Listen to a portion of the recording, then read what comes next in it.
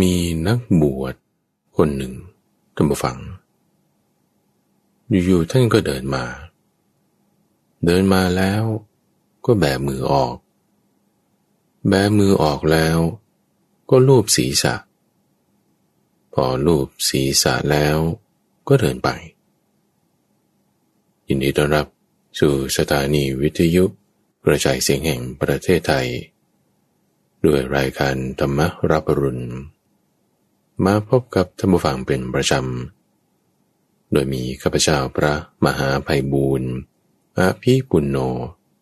จากวัดป่าดอนหายโศก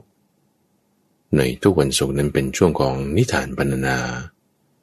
เป็นช่วงเวลาที่ข้าพเจ้าจะนำเรื่องราวในนิทานชาดกบ้างนิทานธรรมบทบ้างมาเล่าเพิ่มเติมจากเนื้อหาหลักๆที่เราพูดถึงในเรื่องของการภาวนาเรื่องการพ้นทุกข์เรื่องตัวแม่บทเรื่องตัวพระสูตรเนื้อหาต่างๆเหล่านั้นพระพุทธเจ้าท่านใด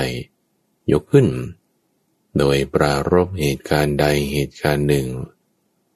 พอท่านยกหัวข้อใดๆขึ้นแล้วบางทีมันมีเรื่องเสริมขึ้นมาปรารภถึงเรื่องในอดีตชาติบ้าง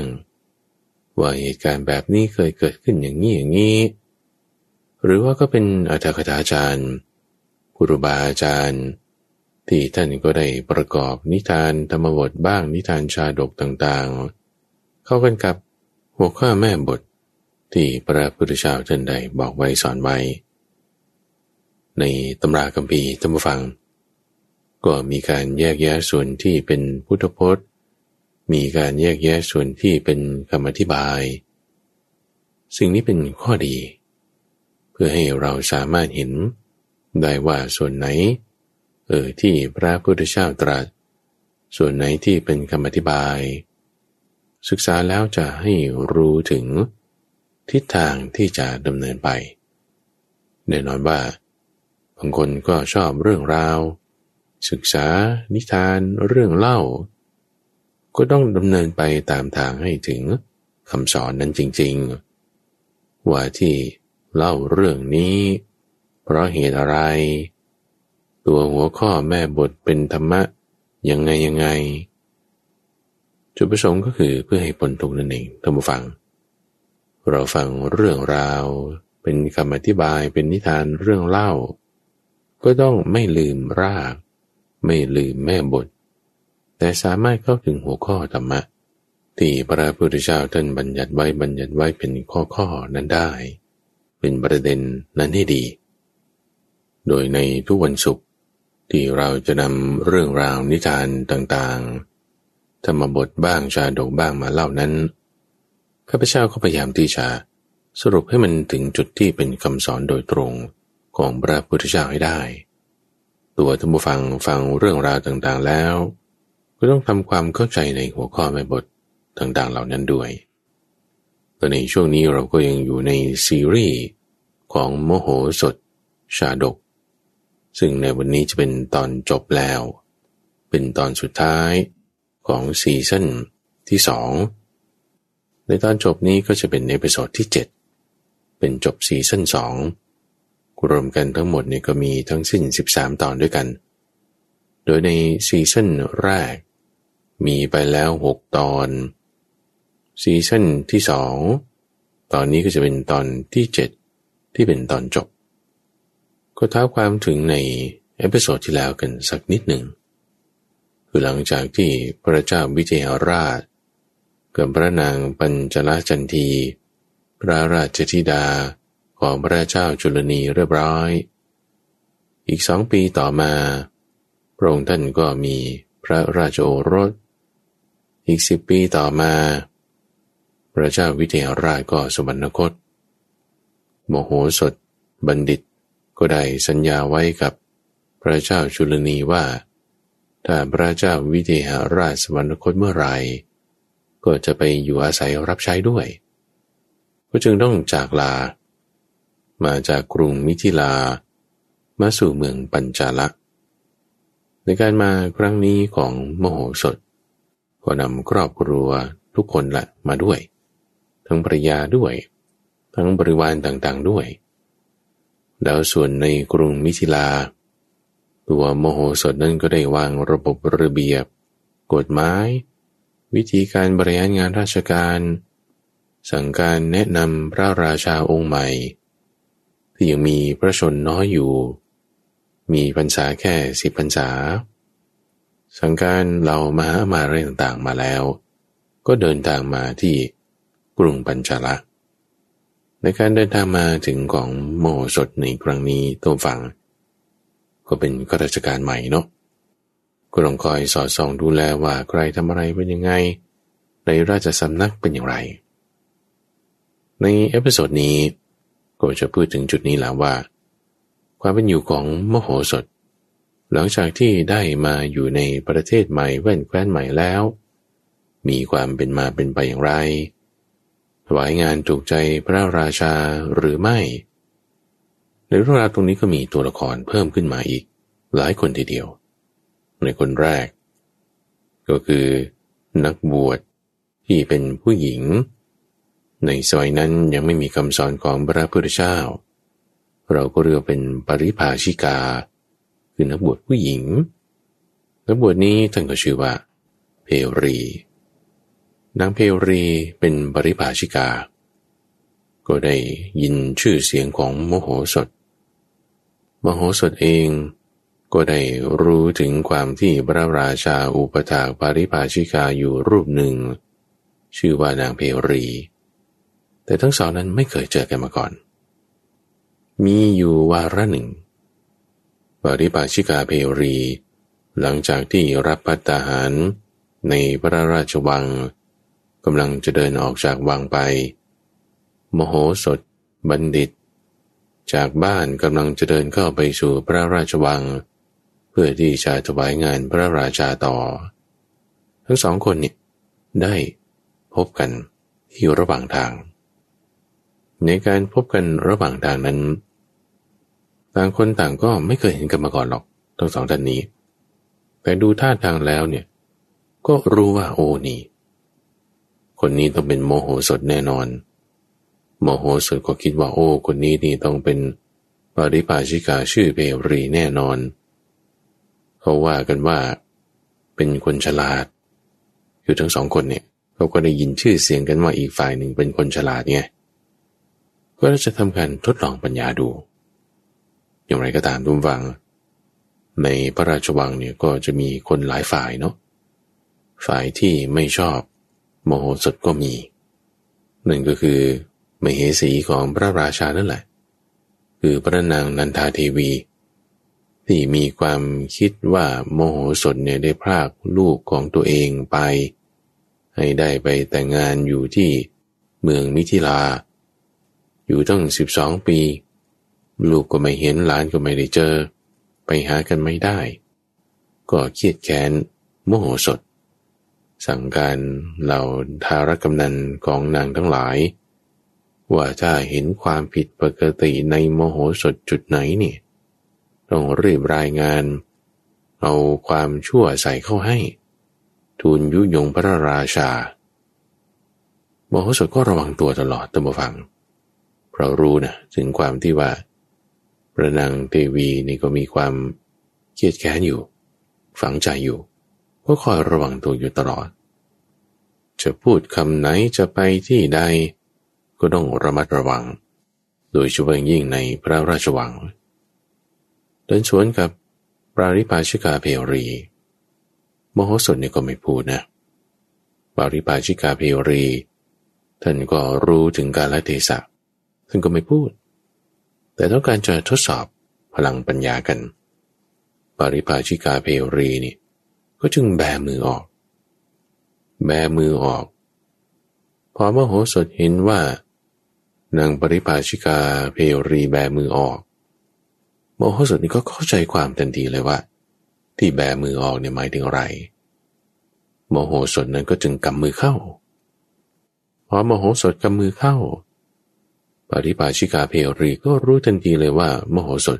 หมายถึงอะไรนางก็จึงลูบศีรษะขึ้นลูบอยู่บนศีรษะที่โกนผมเสร็จเรียบร้อยของนางนั่นแหละลูบศีรษะเสร็จปุ๊บ โมโหสถก็รู้ทันทีเลยว่าที่ลูบศีรษะเนี่ยหมายถึงอะไรโมโหสถเนี่ยก็จึงลูบที่ท้องบ้างพอลูบที่ท้องเสร็จปุ๊บทั้งสองต่างก็เดินแยกย้ายกันไปคือนี่ไม่ได้ว่าหยุดยืนส่งสัญญาณมือไม้กันนะไม่มีนะคือเดินไปธรรมดานั่นแหละคนหนึ่งก็แบมือคนหนึ่งก็กำมือคนหนึ่งก็ลูบหัวคนหนึ่งก็ลูบท้องไม่ทันที่ว่าจะแบบได้หยุดยืนก็เลยผ่านกันไปการกระทำส่งสัญญาณมือกันเพียงแค่นี้ท่านผู้ฟังได้อยู่ในสายตาของหญิงรับใช้ของพระนางนันทาเทวีเป็นเรื่องขึ้นมาทันทีท่านผู้ฟังคนเราเนี่ยถ้ามันเกลียดมันโกรธมันไม่พอใจกันอยู่แล้วเนี่ยนะเห็นอะไรนิดๆหน่อยๆมันจับหาโทษใส่กันทันทีจะยิ้มก็บอกว่าทำไมต้องยิ้มจะไม่ยิ้มก็บอกทำไมไม่ยิ้มมันเป็นอย่างนั้นดิก็ถ้าเกลียดถ้าโกรธกันจะเอาชนะความเกลียดความโกรธได้อย่างที่เราว่าไปในสัปดาห์ที่แล้วไม่ใช่เกลียดตอบโกรธตอบด่าทอทำร้ายตอบแต่ต้องนิ่งต้องมีเมตตาต้องมีอุเบกขาต้องมีกรุณาเอาชนะได้สัญญาณมือที่หญิงรับใช้เหล่านั้นเห็นนำมารายงานกับพระนางนันทาเทวีก็ต่างตีความกันไปท่านผู้ฟังด้วยจิตที่มีควันผูกเวรอยู่แล้วที่เห็นว่าปริภาชิกาเพรีแบมือออกเนี่ยก็ตีความกันไปว่าสองคนเนี่ยต้องตกลงอะไรกันที่จะทำร้ายพระราชาเป็นแน่หรือจะทูลยุยงให้แตกจากพระราชานะจะได้ลงโทษโดยการยุยงนั้นก็ตีความไปว่าที่แบมือเนี่ยนางเพรีนี่จะต้องการสื่อสารว่าท่านสามารถที่จะทำพระราชาเนี่ยให้ตายแบออกแผ่ออกเหมือนกับลานที่เขาประหารแล้วก็เอาเนื้อกองลานรวมแผ่กันเอาไว้ทำได้ไหมโดยปัญญาของท่านหญิงเหล่านี้นี่คือไม่ใช่แค่คิดนะยังเอาไปรายงานพระราชาด้วยคิดด้วยนะพูดด้วยนะนี่กรรมมันสองเท่าตรงนี้คือถ้าแค่คิดแต่ยังไม่พูดใช่ปะมันก็ยังดีคิดไม่ดีแต่ก็พยายามจะพูดดีไม่พูดไม่ดีออกไปยังควบคุมวาจาได้ยังควบคุมกายได้แต่ก็ไม่ใช่ว่าหญิงเหล่านี้เขาไม่ดีทั้งหมดเพราะว่าเขาควบคุมใจไม่ได้ควบคุมวาจาไม่ได้เพราะว่าคิดร้ายกับคนอื่นพูดใส่ความคนอื่นแต่อย่างน้อยก็ยังควบคุมกายได้นะก็ยังดีนะยังไม่ได้ว่าลงมือลงไม้นั่นก็เพราะว่ายังมีหิริโอตตัปปะอยู่ในพระราชายังไม่ได้ทำข้ามหน้าข้ามตามีความกลัวความละอายต่อบาปจากการที่จะถูกลงโทษโดยพระราชาถ้าทำอะไรไม่ดีลงไปแค่คิดหน้าแค่พูดหน้าแต่ยังไม่ได้ลงมือกระทำทางกายอย่างอื่นก็ยังดีท่านผู้ฟังเราจะคิดว่าเขาไม่ดีนะพวกหญิงรับใช้หรือแม้แต่พระนางนันทาเทวีเองก็ตามแต่ว่าข้อดีเขาก็ยังมีเราอย่าไปขัดเคืองในความไม่ดีโกรธแค้นในความชั่วของคนอื่นเพราะว่าถ้าเป็นอย่างนั้นนะความชั่วความไม่ดีของคนอื่นเนี่ยคลืบคลายมาถึงเราทันทีเพราะว่าเราโกรธในสิ่งที่เขาไม่ดีความโกรธนั้นมันดีเหรอก็ไม่ดีไงใช่ไหมเพราะฉะนั้นถ้าเราอ่านเรื่องราวแล้วเรารู้สึกว่าโอ้ยดราม่าไปตามอันนั้นต้องระวังอย่าดราม่าไปตามไม่ว่าจะเรื่องราวอะไรก็ตามดูสังเกตให้ชัดส่วนไหนดีส่วนไหนไม่ดีแยกออกให้เห็นตั้งจิตไว้ในกุศลธรรมเรื่องนี้ก็เช่นเดียวกันเราจะคิดว่าหญิงรับใช้กับพระนางนันทาเทวีไม่ดีแต่ส่วนดีในความที่ว่าเขายังมีกายกรรมที่บริสุทธิ์อยู่ก็ยังมีอย่างไรก็ตามท่านฟังวาจาไม่ได้จบแค่นี้ที่ยุยงพระราชาว่าปริภาชิกาเพรีแบมือออกเนี่ยหมายถึงจะถามว่าท่านจะสามารถใช้ปัญญาในการที่จะทำลายล้างพระราชาให้เป็นดั่งลานฆ่าเนื้อได้หรือไม่พ พอมโหสถกำมือด้วยความคิดผูกเวรที่มีอยู่ในจิตใจก็แปลความหมายไปว่าสามารถจำได้เนี่ยจะจับดาบนะแล้วก็ตัดศีรษะของพระราชาขาชับเลยด้วยสัญญาณคือการกำมือให้กำมือเนี่ยคือเหมือนกับว่าจับดาบไงจับดาบแล้วก็ตัดคอเลยสัญญาณมือที่ปริภาชิกาเพรีก็ลูบศีรษะพวกเธอทั้งหลายเหล่านั้นก็แปลความไปว่าจะตัดหัวเท่านั้นเหรอพอมโหสถยกขึ้นลูบท้องพวกเธอก็ตีความไปว่าจะตัดตรงกลางตัวด้วยทั้งคอทั้งตัวตัดออกชับเลยพระราชานี่ต้องตายแน่นอนด้วยสัญญาณมือที่ว่าแค่เดินสวนกันนะทุกฝั่งยังไม่ได้พูดคุยอะไรกันสักนิดเดียวไม่ได้หยุดยืนอยู่นิ่งๆด้วยซ้ำนะยังมีโทษถึงขนาดว่าจะปรงพระชนพระราชานะทีนี้พอนำความขึ้นกราบบังคมทูลพระเจ้าจุลนีพระราชาท่านนี้มีปัญญาทุกฝั่งคือไม่ใช่ว่าเชื่อเลยไม่ใช่ว่าตามสิ่งที่เขายุยงเลยคือไม่เหมือนกับพระเจ้าวิเทหราชนะคือจริงๆแล้วถ้าเผื่อว่าเราจะเปรียบเทียบคนนั้นว่าคนนี้ดีคนนั้นไม่ดีการกระทำแบบนี้ก็ไม่ดีเหมือนกันแหละทุกฝั่งเพราะว่าแต่ละคนก็เป็นแต่ละแบบส่วนดีก็มีแน่ส่วนเสียก็มีแน่เราดูเฉพาะส่วนดีทำจิตใจของเราให้ดีส่วนเสียมีตรงไหนเราก็คอยระวังเอาในที่นี้พระเจ้าจุลนีท่านก็ไม่ได้หลงเชื่อเลยท่านก็ไปตรวจสอบซะก่อนก็โดยตรวจสอบจากแหล่งข่าวที่แบบว่าพอจะเชื่อถือได้นะก็ถ้าเปรียบเทียบแล้วเนี่ยนะคือนักบวชเนี่ยจะเป็นผู้มีศีลเป็นปกติก็ฤหัสฆราวาสบางทีก็จะผิดศีลบ้างเพราะฉะนั้นพระราชาเนี่ยก็จึงไปถามปริภาชิกาเพรีเลยซึ่งเป็นนักบวชเนาะก็ต้องถือว่ามีศีลละถามว่าเนี่ยตั้งแต่มโหสถมาเนี่ยท่านได้เจอกันบ้างไหมคือถามในวันรุ่งขึ้นตอนที่ถวายอาหารนักบวชปริภาชิกาเพรีก็บอกว่าได้เจออยู่เมื่อวานนี้ได้เห็นกันเราได้สนทนาอะไรกันบ้างไหมพระราชาถามก็ไม่ได้สนทนาอะไรกันนะเพียงแต่ว่าได้ยินมาว่ามโหสถเป็นนักปราชญ์ก็จึงทำสัญญาณมือขึ้นว่าเธอจะทราบถึงเรื่องหมายความหมายต่างๆของสัญญาณมือนี่ไหมโดยอาตมาภาพนี่ก็ได้แบมือออกดูการแบมือออกเนี่ยเพื่อเป็นการส่งสัญญาณให้มโหสถรู้ว่าเป็นคำถามว่าตั้งแต่มาอยู่เนี่ยพระราชาได้พระราชทานอะไรให้หรือไม่มโหสถนี่ก็รู้ความนะเพราะว่ากำมือเข้าเนี่ยก็เป็นความหมายเพื่อที่จะบอกว่าตั้งแต่มาอยู่เนี่ยยังไม่ได้พระราชทานอะไรเลยเพราะว่ามาถึงแล้วก็ให้อยู่ในบ้านหลังนั้นอยู่ไปก่อนยังไม่ได้มีตำแหน่งอะไรต่างๆที่มีให้ก็ให้เท่าเดิมนั่นแหละยังไม่ได้ให้อะไรเพิ่มเติมก็จึงกำมือเข้านี่แสดงถึงปัญญาของทั้งสองฝ่ายรู้จักที่จะถามรู้จักที่จะเข้าใจคำถามรู้จักที่จะตอบรู้จักที่จะส่งสัญญาณนางปริภาชิกาเพรีก็เล่าให้พระราชาฟังต่อว่าก็จึงลูบศีรษะขึ้นที่ลูบศีรษะขึ้นเนี่ยเพื่อที่จะเป็นสัญญาณบ่งบอกว่าโอ้ยก็ถือว่าต้องลำบากขนาดนี้รางวัลข้าวของอะไรก็ไม่ได้แถมยังต้องมาอยู่ในพระราชวังต้องระวังภัยอะไรต่างๆก็ไม่บวชเหมือนอาตมาภาพล่ะรูปศีรษะขึ้นเพราะว่าหัวโล้นไงโกนผมเรียบร้อยเป็นนักบวชมโหสถนี่เข้าใจความหมายก็จึงรูปท้องเพื่อเป็นการส่งสัญญาณบอกว่าเนี่ยต้องมี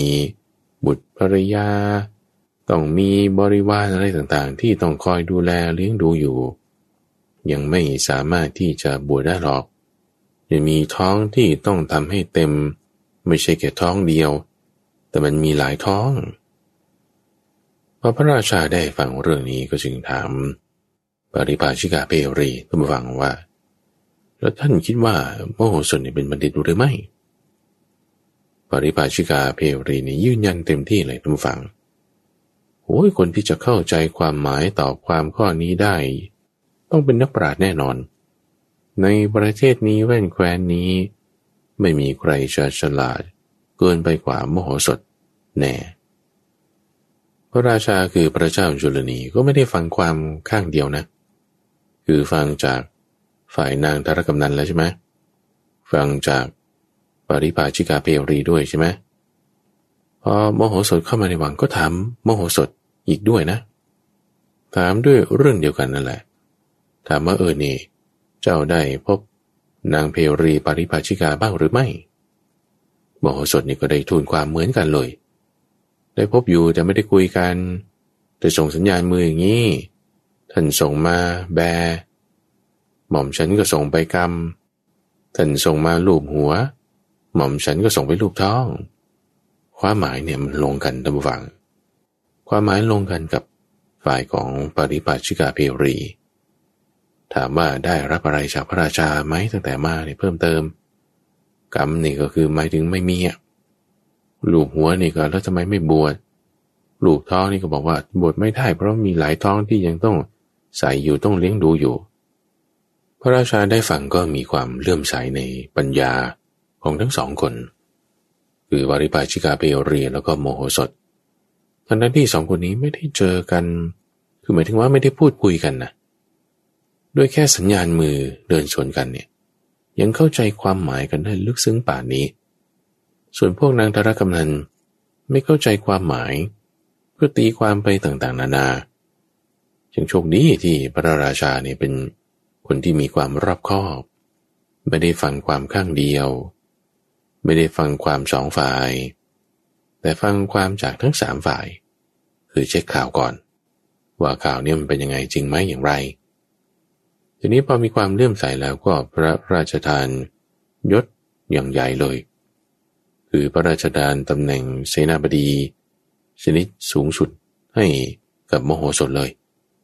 ถ้าเปรียบเทียบในเรื่องสามก๊กก็เป็นเหมือนกับตำแหน่งคงเบ้งรองจากเล่าปีเลยทีเดียว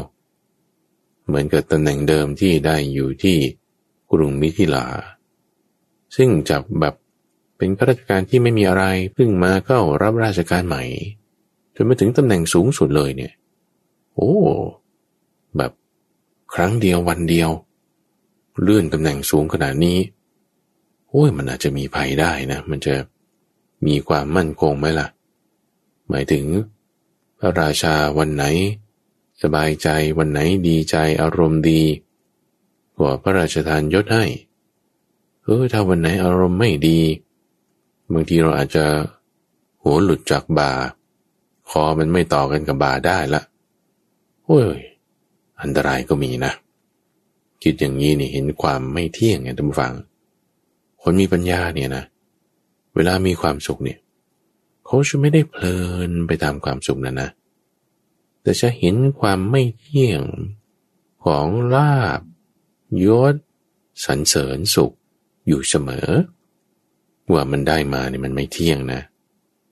แต่ถ้าคนโง่นะคนที่เป็นคนพาลเนี่ยพอมีสุขแล้วก็โอ้ดีใจโอ้เขาเลื่อนตำแหน่งให้โอ้เขาให้เงินเดือนเพิ่มโตเรานี่มันเก่งจริงๆเรานี่มันแน่จริงๆอันนั้นโง่เลยไม่ฉลาดเลยเพราะว่าพอราคะหรือโลภะเข้าบังตาแล้วไงมันโง่ทันทีคือไม่ได้หมายความว่าบุคคลนั้นเขาโง่มาโดยกำเนิดนะแต่ที่โง่เนี่ยเพราะว่ากิเลสมันทำกิเลสเนี่ยมันทำจิตใจเราให้เศร้าหมองด้วยราคะที่เป็นอากันตุกะจรมาไงจากผัสสะอันเป็นที่ตั้งแห่งความกำหนัดเกิดขึ้นแล้วความกำหนัดเกิดขึ้นก็ทำจิตใจของเรา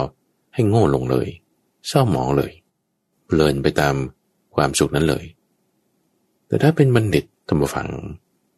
เวลาที่มีความสุขที่ได้มาโดยธรรมก็จะไม่ได้ว่าปฏิเสธความสุขนั้นนะในขณะเดียวกันก็เห็นความสุขนั้นโดยความเป็นของไม่เที่ยงและแน่นอนเลยก็คือว่าความสุขที่ไม่ใช่เป็นตามธรรมะจะไม่แสวงหาแน่นอนมีเกิดขึ้นแล้ว ก็ไม่หลงเพลิดเพลินไปแต่เห็นความไม่เที่ยงอยู่เสมอมโหสถด้วยความเป็นบัณฑิตก็เห็นความไม่เที่ยงในข้อนี้รู้จักที่จะระวังภัยรู้จักที่จะระมัดระวังก็จึงต้องการทราบถึงความที่พระราชาเนี่ยให้ตำแหน่งเราพระราชทานสิ่งของให้เราด้วยรักเราจริงหรือไม่หรือยังมีพระทัยโกรธแค้นขัดเคืองจากการรบในวาระก่อนๆหรือเปล่าเพราะว่าถูกเอาชนะตั้ง2 ครั้ง 2 คราวเสื่อมเสียเกียรติยศอะไรต่างๆเนี่ยบางทีความคับแค้นข้องใจนี่อาจจะมีอยู่นะแล้วก็ยังมีพระนางนันทาเทวีอยู่เคียงข้าง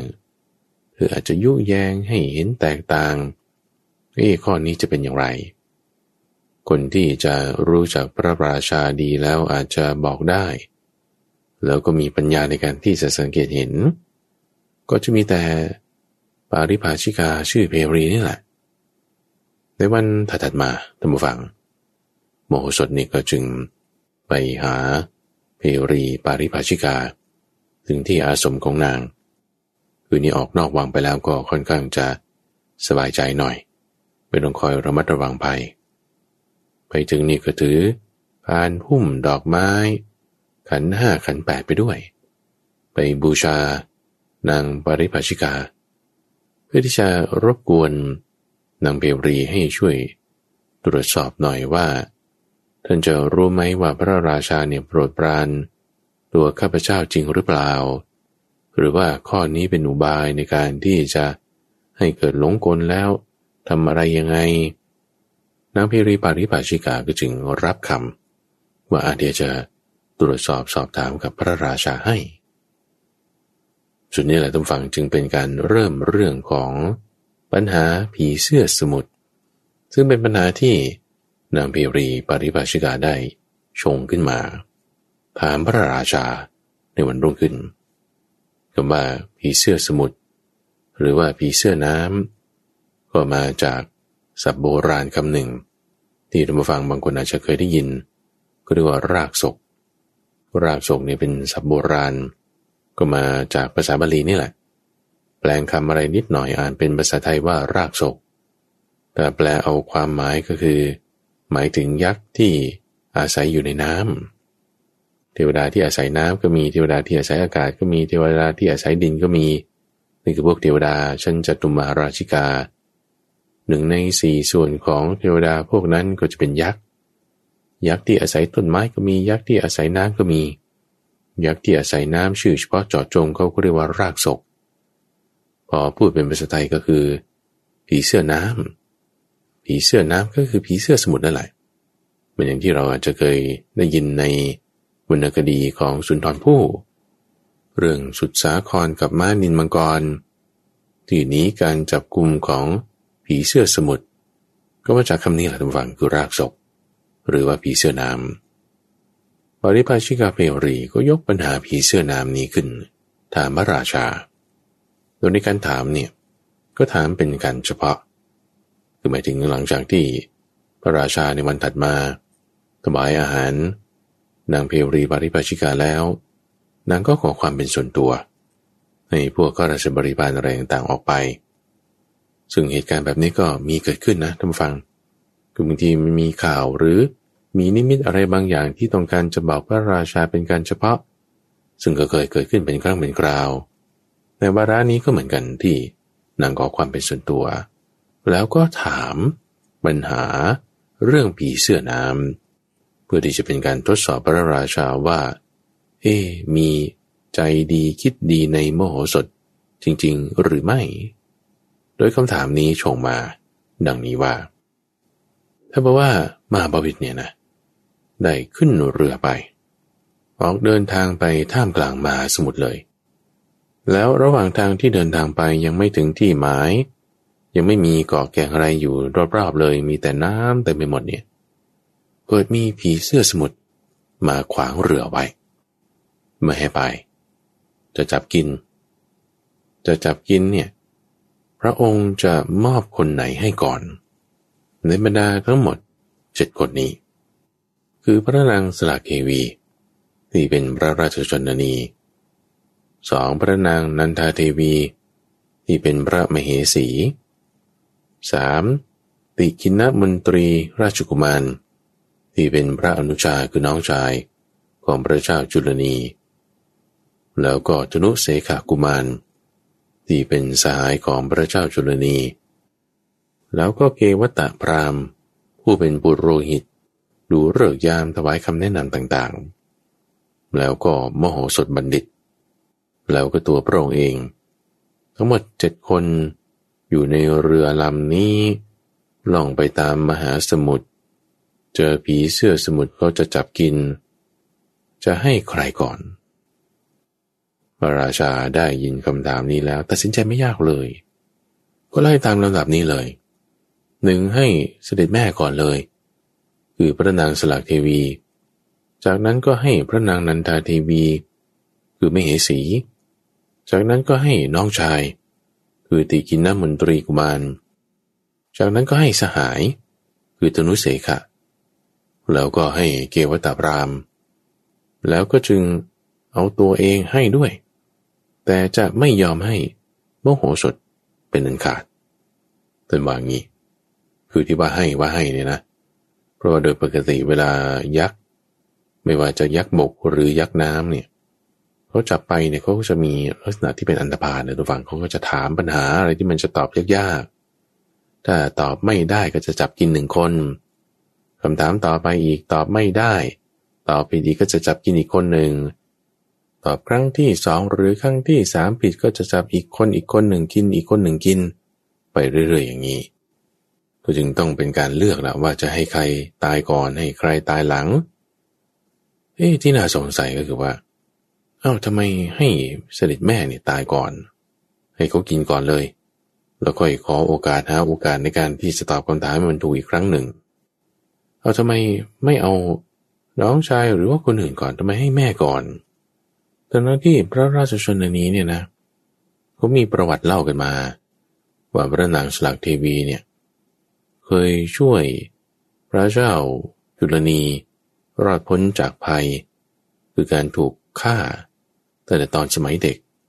มีพราหมณ์ชื่อฉัพพิจะมาประทุษร้ายในเจ้าชายจุลนีนี้แต่พระนางสลักเทวีก็แบบว่าทำรูปอื่นมาใส่แทนทำให้พระเจ้าจุลนีตอนสมัยเด็กนี้รอดออกมาได้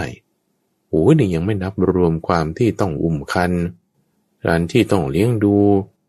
แล้วทำไมถึงยังจะมอบให้กับผีเสื้อสมุทรนั้นล่ะพระราชาจึงอธิบายทุกฝั่งคือเพราะว่าเรื่องราวที่เล่ามาเป็นประวัติของพระราชาเนี่ยบางทีมันเล่าครึ่งเดียวเนี่ยเล่าไม่เต็มก็เล่าเฉพาะส่วนที่ดีๆไงเอาความดีของพระราชชนนีในส่วนนี้มาเล่าให้ฟังแต่ว่าพระราชาเนี่ยก็จึงได้บอกว่าที่มันเป็นอย่างนี้จริงๆเป็นอย่างนี้นะคือพระนางสลักเทวีเนี่ยเป็นคนที่มากๆในกามกับเสด็จพ่อนี่คือมหาจุลนียังไปทำชู้กับพราหมณ์ที่ชื่อว่าฉัพพิพอทำชู้กับพราหมณ์ชื่อฉัพพิแล้วก็แบบว่าติดใจในรสของกามจากพราหมณ์คนนี้จึงอยากจะให้พราหมณ์คนนี้ขึ้นครองราชย์ก็จึงทำการปลงพระชนพระเจ้ามหาจุลนีที่เป็นเสด็จพ่อของพระเจ้าจุลนีนี่แหละแล้วก็ยกราชสมบัตินี้ให้พราหมณ์ฉัพพินี้พราหมณ์ฉัพพินี่ก็กลัวว่าเด็กคนนี้นี่จะเป็นภัยเด็กคนนี้นี่ก็หมายถึงพระเจ้าจุลนีตอนนั้นก็ยังเป็นเด็กอยู่แต่รู้ความแล้วล่ะอายุประมาณ 7-8 ขวบ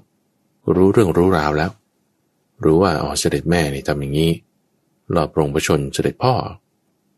ในครรภ์ของเสด็จแม่เองก็ยังมีน้องชายคนหนึ่งที่ชื่อว่าติกินนมนตรีทีนี้พราหมณ์ฉัพพิเนี่ยก็พยายามที่จะฆ่าเจ้าชายจุลนีเพราะว่ากลัวว่าต่อไปเนี่ยจะกลายเป็นเสี้ยนน้ำโดยสังเกตดูจากปัญญาของเด็กคนนี้เพราะว่ามีอยู่วาระหนึ่งเจ้าชายจุลนีเนี่ยไปเอาของกินมาจากพระราชมารดาโดยเอาน้ำอ้อยคือหมายถึงน้ำตาลที่เป็นก้อนๆที่ทำจากต้นอ้อยทำจากน้ำอ้อยในขณะที่ระหว่างกินนั่นมันก็มีแมลงวันมาตอมไม่อยากให้แมลงวันมาตอมก็จึงโยนน้ำอ้อย เทน้ำอ้อยส่วนหนึ่งไปที่พื้นโยนลงไปเทลงไปแล้วแมลงวันมันก็ไปตอมจุดนั้นตัวเองก็จึงกินส่วนที่เหลือได้อย่างสบายใจโดยที่ไม่มีแมลงมันมาตอม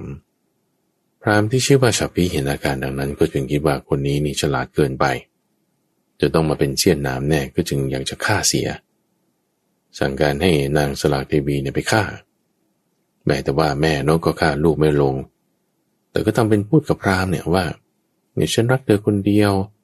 ลูกของฉันเนี่ยฉันก็ไม่เอาแล้วล่ะลูกของผัวเก่าตอนนี้ฉันมีแต่เธออย่างเดียวคือมันก็ว่าก็แกล้งให้ตายใจไงเพื่อที่จะไม่ได้ต้องให้ส่งคนอื่นไปจัดการแต่ด้วยให้ตายใจแล้วก็จะรับมาทำเองแต่ว่าก็สร้างหลักฐานเท็จๆขึ้นมาคือพระนางสลากเทวีเนี่ยก็ไม่ได้เป็นคนโง่แต่ว่าเป็นคนฉลาดเพราะว่าจากในตอนก่อนๆจำได้ไหมที่ว่านางนั้นก็เป็นหนึ่งในบรรดากุญซือของพระราชาคือให้คำแนะนำในการรบอะไรต่างๆด้วยพิจารณาความด้วยก็จึงไปทำแผนกับพ่อครัวเพราะว่าพ่อครัวนี่มีลูกที่ชื่อว่าธนุเสขากุมารที่เกิดวันเดียวกันกับจุลนีราชกุมารนี้จึงให้ไปมาหาสู่กันไปเล่นกันสัก7 วัน10 วันแล้วก็ไปนอนด้วยอยู่สัก2-3 วันวันที่3นั่นแน่กันแล้วนะว่าให้เอากระดูกแพะเนี่ยใส่ไว้ด้วยที่ใต้เตียงแล้วก็ให้หนีไปตอนกลางคืนตอนก่อนหนีไปนี่ให้จุดไฟเผาห้องครัวให้หมดแล้วให้เหลือซากกระดูกนี้ที่ใส่เอาไว้เนี่ยแล้วก็หนีไปทั้ง3 คนทั้งพ่อครัวด้วยลูกชายพ่อครัวด้วยแล้วก็เจ้าชายจุลนีด้วยพากันหนีไปทำแผนดังนั้นแล้วก็ดำเนินการถึงตามวันที่นัดหมายกันไฟไหม้ขึ้นคนก็ไปตรวจสอบว่าโอ้ยนี่เกิดอะไรขึ้นไฟไหม้ห้องครัวใหญ่แล้วโอ้พ่อครัวก็ตายลูกก็ตายโอ้เจ้าชายจุลนีก็ตายด้วยนะเนี่ยดูสิมีหลักฐานคือกองกระดูกอยู่3 กองเขาก็สร้างหลักฐานเท็จขึ้นแล้วไงเตรียมการไว้แล้วนางสลากเทวีก็เคลมว่าเนี่ยเป็นผลงานของดิฉันแหละได้จัดการฆ่าเรียบร้อยทำให้เป็นเหมือนอุบัติเหตุลูกชายก็ตายไปเหลือแต่ลูกชายคนหนึ่งที่อยู่ในครรภ์ซึ่งเด็กที่อยู่ในครรภ์นี้ก็คือติกินมนตรีราชกุมารที่พอหนีไปแล้วพ่อครัวกับเด็กชายทั้ง2ก็ไปรับใช้อยู่ที่มัทรัฐกับพระเจ้ามัทราชซึ่งตอนนั้นก็เปิดรับสมัครพ่อครัวใหญ่พอดีพ่อครัวคนเก่าเนี่ยลาออกไปก็จึงรับพ่อครัวคนใหม่พ่อครัวคนนี้ก็จึงไปรับใช้แทนก็ไปสัมภาษณ์งานกับพระราชาโดยบอกว่าก็มีลูก2 คนนะที่จะมาอยู่ด้วยพระราชาสังเกตดูนะก็ว่าทำไมเด็ก2 คนนี้มันหน้าตาไม่เหมือนกันพ่อครัวก็แถไปบอกว่าเกิดจากคนละแม่ก็เลยหน้าตาไม่เหมือนกันพระราชาก็ไม่ได้คิดอะไรมาทำงานไปเนี่ยก็มาสู่โรงครัวใหญ่เอาอาหารไปเสิร์ฟให้คือลูก2 คนนี้ก็มาช่วยงานอยู่เป็นประจำซึ่งเด็กทั้ง2 คนนี้ก็มีอายุรุ่นราวคราวเดียวกันกับพระราชธิดาของพระเจ้ามัทราชอายุรุ่นราวคราวเดียวกันพระราชธิดานี่ตัวฝั่งคงจะเราได้ละเธอก็ชื่อนันทานั่นแหละก็คือมาเป็นมเหสีของพระเจ้าจุลนีในวาระต่อไปก็รู้จักกันมาตั้งแต่เด็กมาจากกรุงมัทราชโดยพระราชธิดานั้นเวลารับประทานอาหารเสร็จแล้วก็มักจะมาเล่นกับพวกเด็กๆอยู่เสมอทั้ง2 คนคือจุลนีกุมารกับนันทาราชธิดาเห็นกันอยู่เป็นประจำก็เกิดปิ๊งกันก็เกิดแบบว่ามีจิตใจรักใคร่กันพอใจกันแต่ด้วยความเป็นเด็กก็ยังไม่ได้ทำอะไรนะก็คือเห็นกันก็ชอบกันเฉยๆมีอยู่วาระหนึ่งดูฝั่งพอเล่นกันไปแล้วมันก็มีกระทบกระทั่งอะไรกันบ้างเนี่ยเกิดจุลนีกุมารเป็นคนที่ไปลงมือตีให้นันทาราชธิดาเธอก็ร้องไห้มาคือเด็กเนี่ยนะบางทีเล่นกันกระทบกันแล้วก็ร้องห่มร้องไห้กันบ้างร้องไห้วิ่งไปหาพ่อคือพ่อเนี่ยก็เห็นอยู่แล้วว่าเด็กเนี่ยก็เล่นกันอยู่ในลานหลังการรับประทานอาหารก็เห็นอยู่แล้วด้วยว่าจุลนีกุมารเนี่ยเป็นคนตีพระราชธิดาของตนเองทีนี้พ่อถามว่าเนี่ยใครตีลูกสาวคนตนเองไม่ยอมบอกไม่ยอมบอก ก็สังเกตดูทำไมถึงไม่ยอมบอกสงสัยต้องการจะปกป้องเด็กคนนี้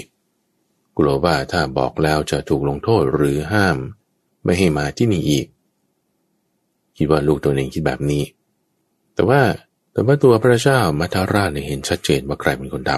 ำก็สังเกตต่อไปอีกมีวาระต่อมาเวลาที่มีของเล่นมามอบให้เด็กๆที่อยู่ในวัยเดียวกันมาเล่นด้วยกันคนอื่นเวลารับของจากนันทาราชธิดาเขาก็จะโค้งคำนับหรือว่าถอนสายบัวรับแต่ว่าจุลนีนี่ทำไมรับเฉยๆยืนรับเฉยๆไม่ยอมทำความเคารพไม่ยอมนอบน้อมก็สังเกตดูนะพระเจ้ามัทธราชนี่ก็สังเกตดูเห็นครั้งที่สองแล้วเป็นแบบนี้ต่อมาอีกมีวาระหนึ่งกินอาหารกันเสร็จแล้วเล่นกันใช้ลูกข่างเนี่ยขว้างไปเล่นไปเพราะว่าลูกข่างเนี่ยมันเด้งไปไงไม่รู้ไปอยู่ใต้ที่นั่งคือเป็นพระราชบัลลังก์ของพระราชาคือพระที่นั่งเนี่ยมันจะเป็นแท่นขึ้นมาใช่ไหมเหมือนแคร่นี่แหละแต่เขาเรียกว่าเป็นพระที่นั่งเข้าไปอยู่ใต้นั้นคือถ้าเด็กทั่วไปเนี่ยก็จะเข้าไปเก็บมาแต่ว่าจุลนีกุมารเนี่ยเป็นคนที่รู้กาลเทศะคือไม่เข้าไปใกล้ที่นั่งหรือไปลอดใต้ที่นั่งของพระราชาแต่ว่าเอาไม้เนี่ยเขี่ยออกมาเอาไม้เขี่ยออกมาเพื่อที่ว่าจะไม่ไปโดนจะไม่ไปแตะต้องของพระราชาเลยเห็นการนี้เป็นครั้งที่สามนี่ก็จึงเรียกพ่อครัวมาเลยบอกว่าเด็กคนนี้เป็นใครกันแน่บอกความจริงมาซะดีๆไม่ใช่เด็กธรรมดาพ่อครัวนี่พอถูกขู่มากเข้าก็จึงเปิดเผยความจริงว่าเด็กคนนี้จริงๆแล้วเป็นพระราชโอรสของพระเจ้ามหาจุลนีหนีภัยมาอยู่ที่แว่นแคว้นนี้เพื่อที่จะรักษาความปลอดภัยก็จะขอเอาพระราชานี่แหละเป็นที่พึ่งพระราชาพอรู้ความแล้วก็จึงรักษาความลับนี้ให้แล้วก็ให้เติบโตเจริญอยู่ในแคว้นมัทธานั้นอันนี้คือเล่าความหลังจริงๆให้ฟังว่าพระนางสลากเทวีเนี่ยจริงๆแล้วเป็นอย่างนี้นะคือรอบฆ่าพระราชบิดาที่ช่วยเหลือจากภัยเนี่ยมันก็เล็กน้อยคือภัยที่ตัวเองสร้างขึ้นมานั่นแหละแล้วก็ไม่ใช่แค่นั้นพระนางสลากเทวีเนี่ยยังเป็นคนที่ชอบแต่งตัวแบบสวยๆงามๆบ๊อบๆแบมๆไปเดินให้เหล่าทหารเขาดูแล้วก็ชอบไปแบบฉอเลาะคือพูดเล่นกับเหล่าทหารอะไรต่างๆด้วยนะคือตัวเองก็อายุมากแล้วแต่ก็ไม่ได้รู้สึกถึงความจะเจียมตัวว่าตัวเองอายุมากยังแต่งตัวอะไรต่างๆแบบนี้อยู่ใช้เครื่องประดับที่มันอลังการวังเวอร์ไปพูดคุยตลกซิกซี่กับพวกคนรักษาประตูหรือพวกคนฝึกหัดม้ากลางคืนกลางวันยังไม่ได้สนใจอยากไปเวลาไหนก็ไปคือเห็นโทษในข้อนี้ก็จึงจะเอาพระราชมารดานี่แหละให้ผีเสื้อสมุทรกินซะก่อนต่อมาคนที่สองคือพระนางนันทาเทวีเอาทำไมถึงให้พระนางนันทาเทวีล่ะทั้งที่ว่าเธอนี่ก็เป็นผู้มีศีลนะมีพระรูปโฉมงดงามรู้จักกันมาตั้งแต่เด็กไม่ใช่เป็นคนโกรธใครง่ายๆน่าจะรักษานางเอาไว้นี่คือบริภาชิกาเพรีถามทำไมให้พระนางนันทาเทวีมเหสีเป็นคนที่สองพระเจ้าจุลนีอธิบายว่าพระนางนันทาเนี่ยคือเธอก็สวยอยู่ดีอยู่รักใคร่อยู่มีศีลดีด้วยไม่ประพฤตินอกใจแต่ว่าวันๆเนี่ยเธอก็แต่งตัวรักสวยรักงามพอพระราชทานสิ่งของอะไรให้คนอื่นบ้างก็เกิดอิจฉาริษยาไม่ทำผิดศีลก็จริงอ่ะแต่มันมีความอาฆาตแค้นมีความอิจฉาริษยาเป็นบางทีนะถึงขนาดว่าไปเอาของคืนจากคนที่พระราชาพระราชทานของให้แล้วอย่างเงี้ยเขาก็ได้รับความลำบากพลัดพรากมีปัญหาจุกจิกนั่นนี่โอ้ยบางทีมันก็เป็นเรื่องรำคาญไงโดยความข้อนี้ก็จึงให้นางยักษ์กินก่อนเป็นคนที่สอง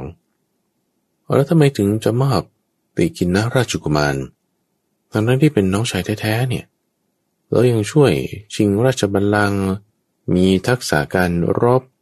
ที่เป็นการใช้ธนูที่อย่างดีเลยทำไมถึงยังจะให้นางยักษ์กินล่ะ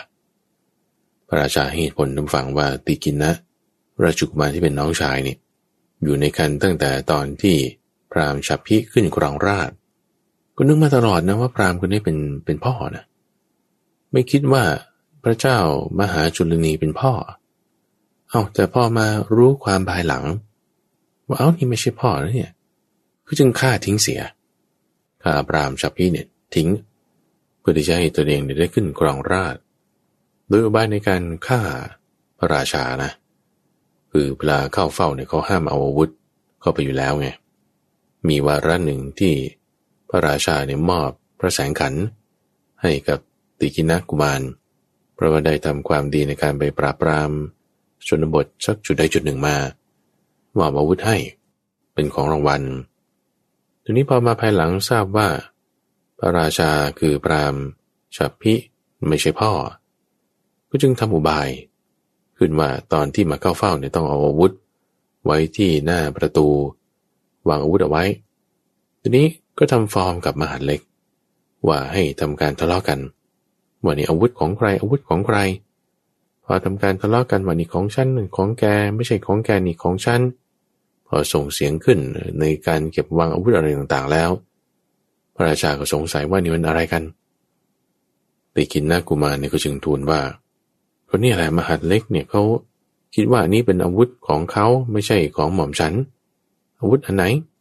ก็อาวุธอันที่พระองค์ประทานให้นั่นแหละมันใช่ดาบเล่มเดียวกันหรือไม่ไหนเอามาดูซิเดี๋ยวจะบอกให้ว่าดาบเล่มไหนก็ให้มหาดเล็กนั้นถือดาบเล่มที่ว่านั่นแหละเข้ามาเพื่อที่จะมาพิจารณาดูว่ามันใช่เล่มที่เคยให้ใบไหมก็จึงเป็นการเปิดโอกาสให้เอาอาวุธ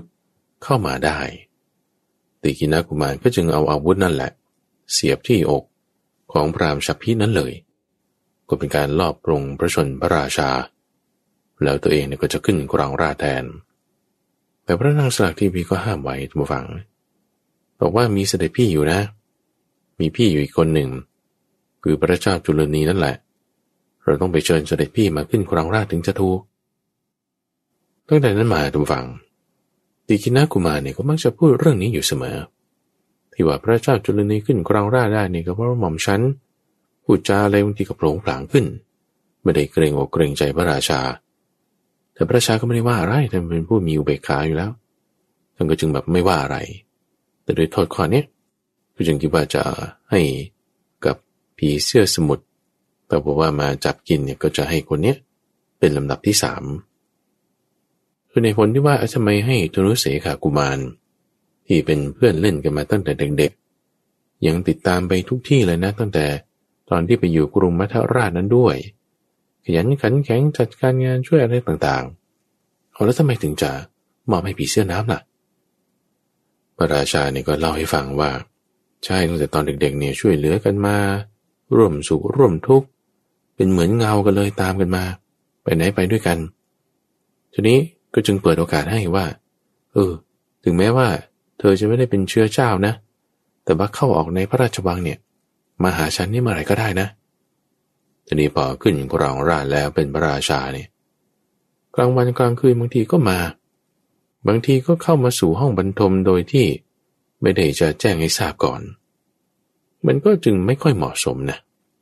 คือคนที่เป็นพระราชาแล้วบางทีมันก็มีความลับมีเรื่องส่วนตัวอะไรบ้างใช่ปะแต่ว่านี่ไม่ได้แจ้งให้ทราบไม่มีความเกรงใจกันเวลามาหาไม่รู้เวลาไม่มีความเอื้อเฟื้อในข้อนี้ก็จึงเอาจุดนี้แหละเป็นโทษในการที่จะถ้าจะต้องมอบให้แก่ผีเสื้อสมุทรเนี่ยก็จะให้ธนุเสขกุมารนี่แหละเป็นคนที่4แล้วเกวตาล่ะนางปริภาชิกาเพรีก็ถามอาจารย์เกวตาเนี่ยนะเป็นผู้ที่รู้นิมิตรู้คัมภีร์รู้เสียงร้องของสัตว์เชี่ยวชาญในเรื่องโหราศาสตร์ให้คำแนะนำอะไรต่างๆได้แต่ทำไมถึงจะมอบพราหมณ์เกวตานี้ให้กับผีเสื้อสมุทรล่ะพระราชาให้เหตุผลว่าพราหมณ์เกวตาเนี่ยมักชอบมามองเราอยู่เสมอจ้องเขม็งเลยคือคนอื่นเขาเวลาเข้าเฝ้าเนี่ยเขาจะก้มหน้าก้มอะไรใช่ปะแต่พราหมณ์เกวตาเนี่ยก้มหน้าอยู่ก็จริงแต่ว่ามองเขม็งเลยเหมือนกับว่าโกรธกันยังไงกันก็ไม่รู้ด้วยความที่ว่ามีโทษคือ ทำท่าเหมือนในพรานพยายามจะเลิกคิ้วให้เกิดความกลัวความหวาดระแวงจนเกิดขึ้นคือในข้อนี้ก็ไม่ใช่หมายความว่าพราหมณ์นี่เขาจะคิดอย่างนั้นนะพราหมณ์เกวัตตะนี่คือพราหมณ์เกวัตตะนี่มันมีกรรมที่ทำมาอย่างนี้ในตอนสุดท้ายเนี่ยพระพุทธเจ้าเฉลยว่าพราหมณ์เกวัตตะเนี่ยก็คือพระเทวทัตในปัจจุบันนั้นคือด้วยกรรมที่เทวทัตเคยทำมาในชาติก่อนๆก็จึงทำให้มีรูปร่างหน้าตาที่ค่อนข้างจะอัปลักษณ์มีลักษณะที่เหมือนโกรธอยู่เป็นประจำเพราะว่ามาผูกโกรธกับพระพุทธเจ้าตอนเป็นโพธิสัตว์อยู่เรื่อยๆพระเจ้าจุลนีไม่ใช่โพธิสัตว์แต่โมโหสถเป็นโพธิสัตว์ก็จึงมาผูกโกรธกับโมโหสถแต่ด้วยลักษณะที่เป็นแบบนี้ก็จึงทำให้มีท่าทางเป็นแบบโกรธอยู่เสมอคิ้วขมวดอยู่เรื่อยมองจ้องตาใครก็เป็นเหมือนดูเขม็งไปก็โดยโทษข้อนี้จึงมอบให้พราหมณ์เกวัตตะปริภาชิกาท่านก็ถามต่อว่าเอาแล้วทำไมถึงจะยอมมอบตัวพระองค์ให้ล่ะแทนที่จะมอบให้มโหสถตัวพระองค์เนี่ยยังมีสมบัติอะไรต่างๆมากมายกองทัพ18อโขพินีนางสนมอีกตั้ง16,000 นางแล้วก็ยังทรัพย์สินเงินทองพื้นที่ชนบทต่างๆมากมายเนี่ยไม่เสพความสุขต่างๆเหล่านี้เหรอทำไมถึงจะยอมสละชีวิตของตัวเอง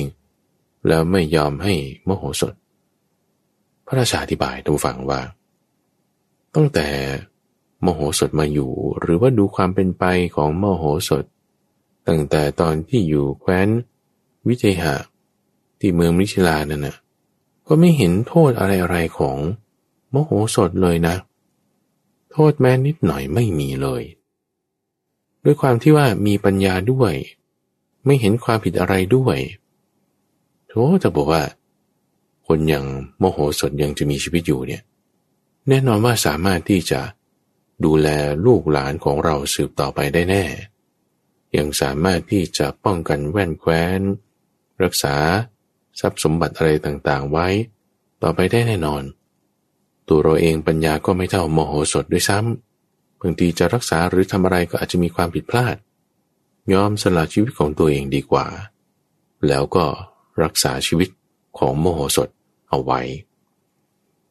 นางปริภาชิกาเพรีพอตั้งคำถามปัญหาเรื่องเกี่ยวกับผีเสื้อสมุทรนี้ขึ้นแล้วก็รู้ถึงความที่พระราชานี่จริงใจนะรักโมโหสถนี่จริงๆไม่ใช่ว่าเป็นอุบายในการแซงทำก็จึงขอโอกาสพระราชาในการที่จะนำความเรื่องนี้ประกาศให้มหาชนเนี่ยได้รับทราบพระราชาก็อนุญาตยินยอมเล่าเรื่องราวต่างๆแบบนี้ให้ทุกคนได้ทราบประกาศถึงความที่โมโหสถนั้นมีปัญญาแม้แต่พระราชาก็ยังยกย่องสรรเสริญยอมในความที่ว่าแม้แต่จะสละชีวิตของตนเองด้วยซ้ำเรื่องราวในโมโหสถบัณฑิตที่เป็นชาดกในชาติที่พระพุทธเจ้าบำเพ็ญปัญญาบารมีก็จบตรงนี้ทุกฝั่งจบตรงที่ว่ามาอยู่รับราชการในแคว้นปัญจาละอยู่กับพระเจ้าจุลนีจนกระทั่งตัวเองนั้นก็สิ้นอายุไขตายอยู่ที่เมืองนั้นแล้วก็ไปตามยถากรรมพระพุทธเจ้ายกเรื่องโมโหสถมาเล่า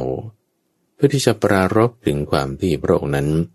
ก็ใช้ปัญญาในการที่จะเอาตัวรอดจากภัยต่างๆมาได้โดยมีการประชุมชาดกว่าบุคคลต่างๆในเรื่องนี้เป็นใครบ้างมาฟังลองเดาดูว่าใครเป็นใครตะกี้บอกไปแล้วว่าพราหมณ์เกวัตตะนี่ก็คือพระเทวทัตในเอพิโซดก่อนๆนั้นก็บอกไว้แล้วว่าพี่นกแก้วชื่อสุวบัณฑิตก็คือท่านพระอานนท์เมื่อที่เรารู้กันแน่นอนเลยตัวมโหสถบัณฑิตนี่ก็คือพระพุทธเจ้าแล้วที่แน่ๆอีกคนหนึ่งก็คือนางอมราที่เป็นภรรยาของมโหสถก็คือพระนางพิมพาส่วนที่แน่ๆที่อาจจะพอกันเดาได้ก็คือ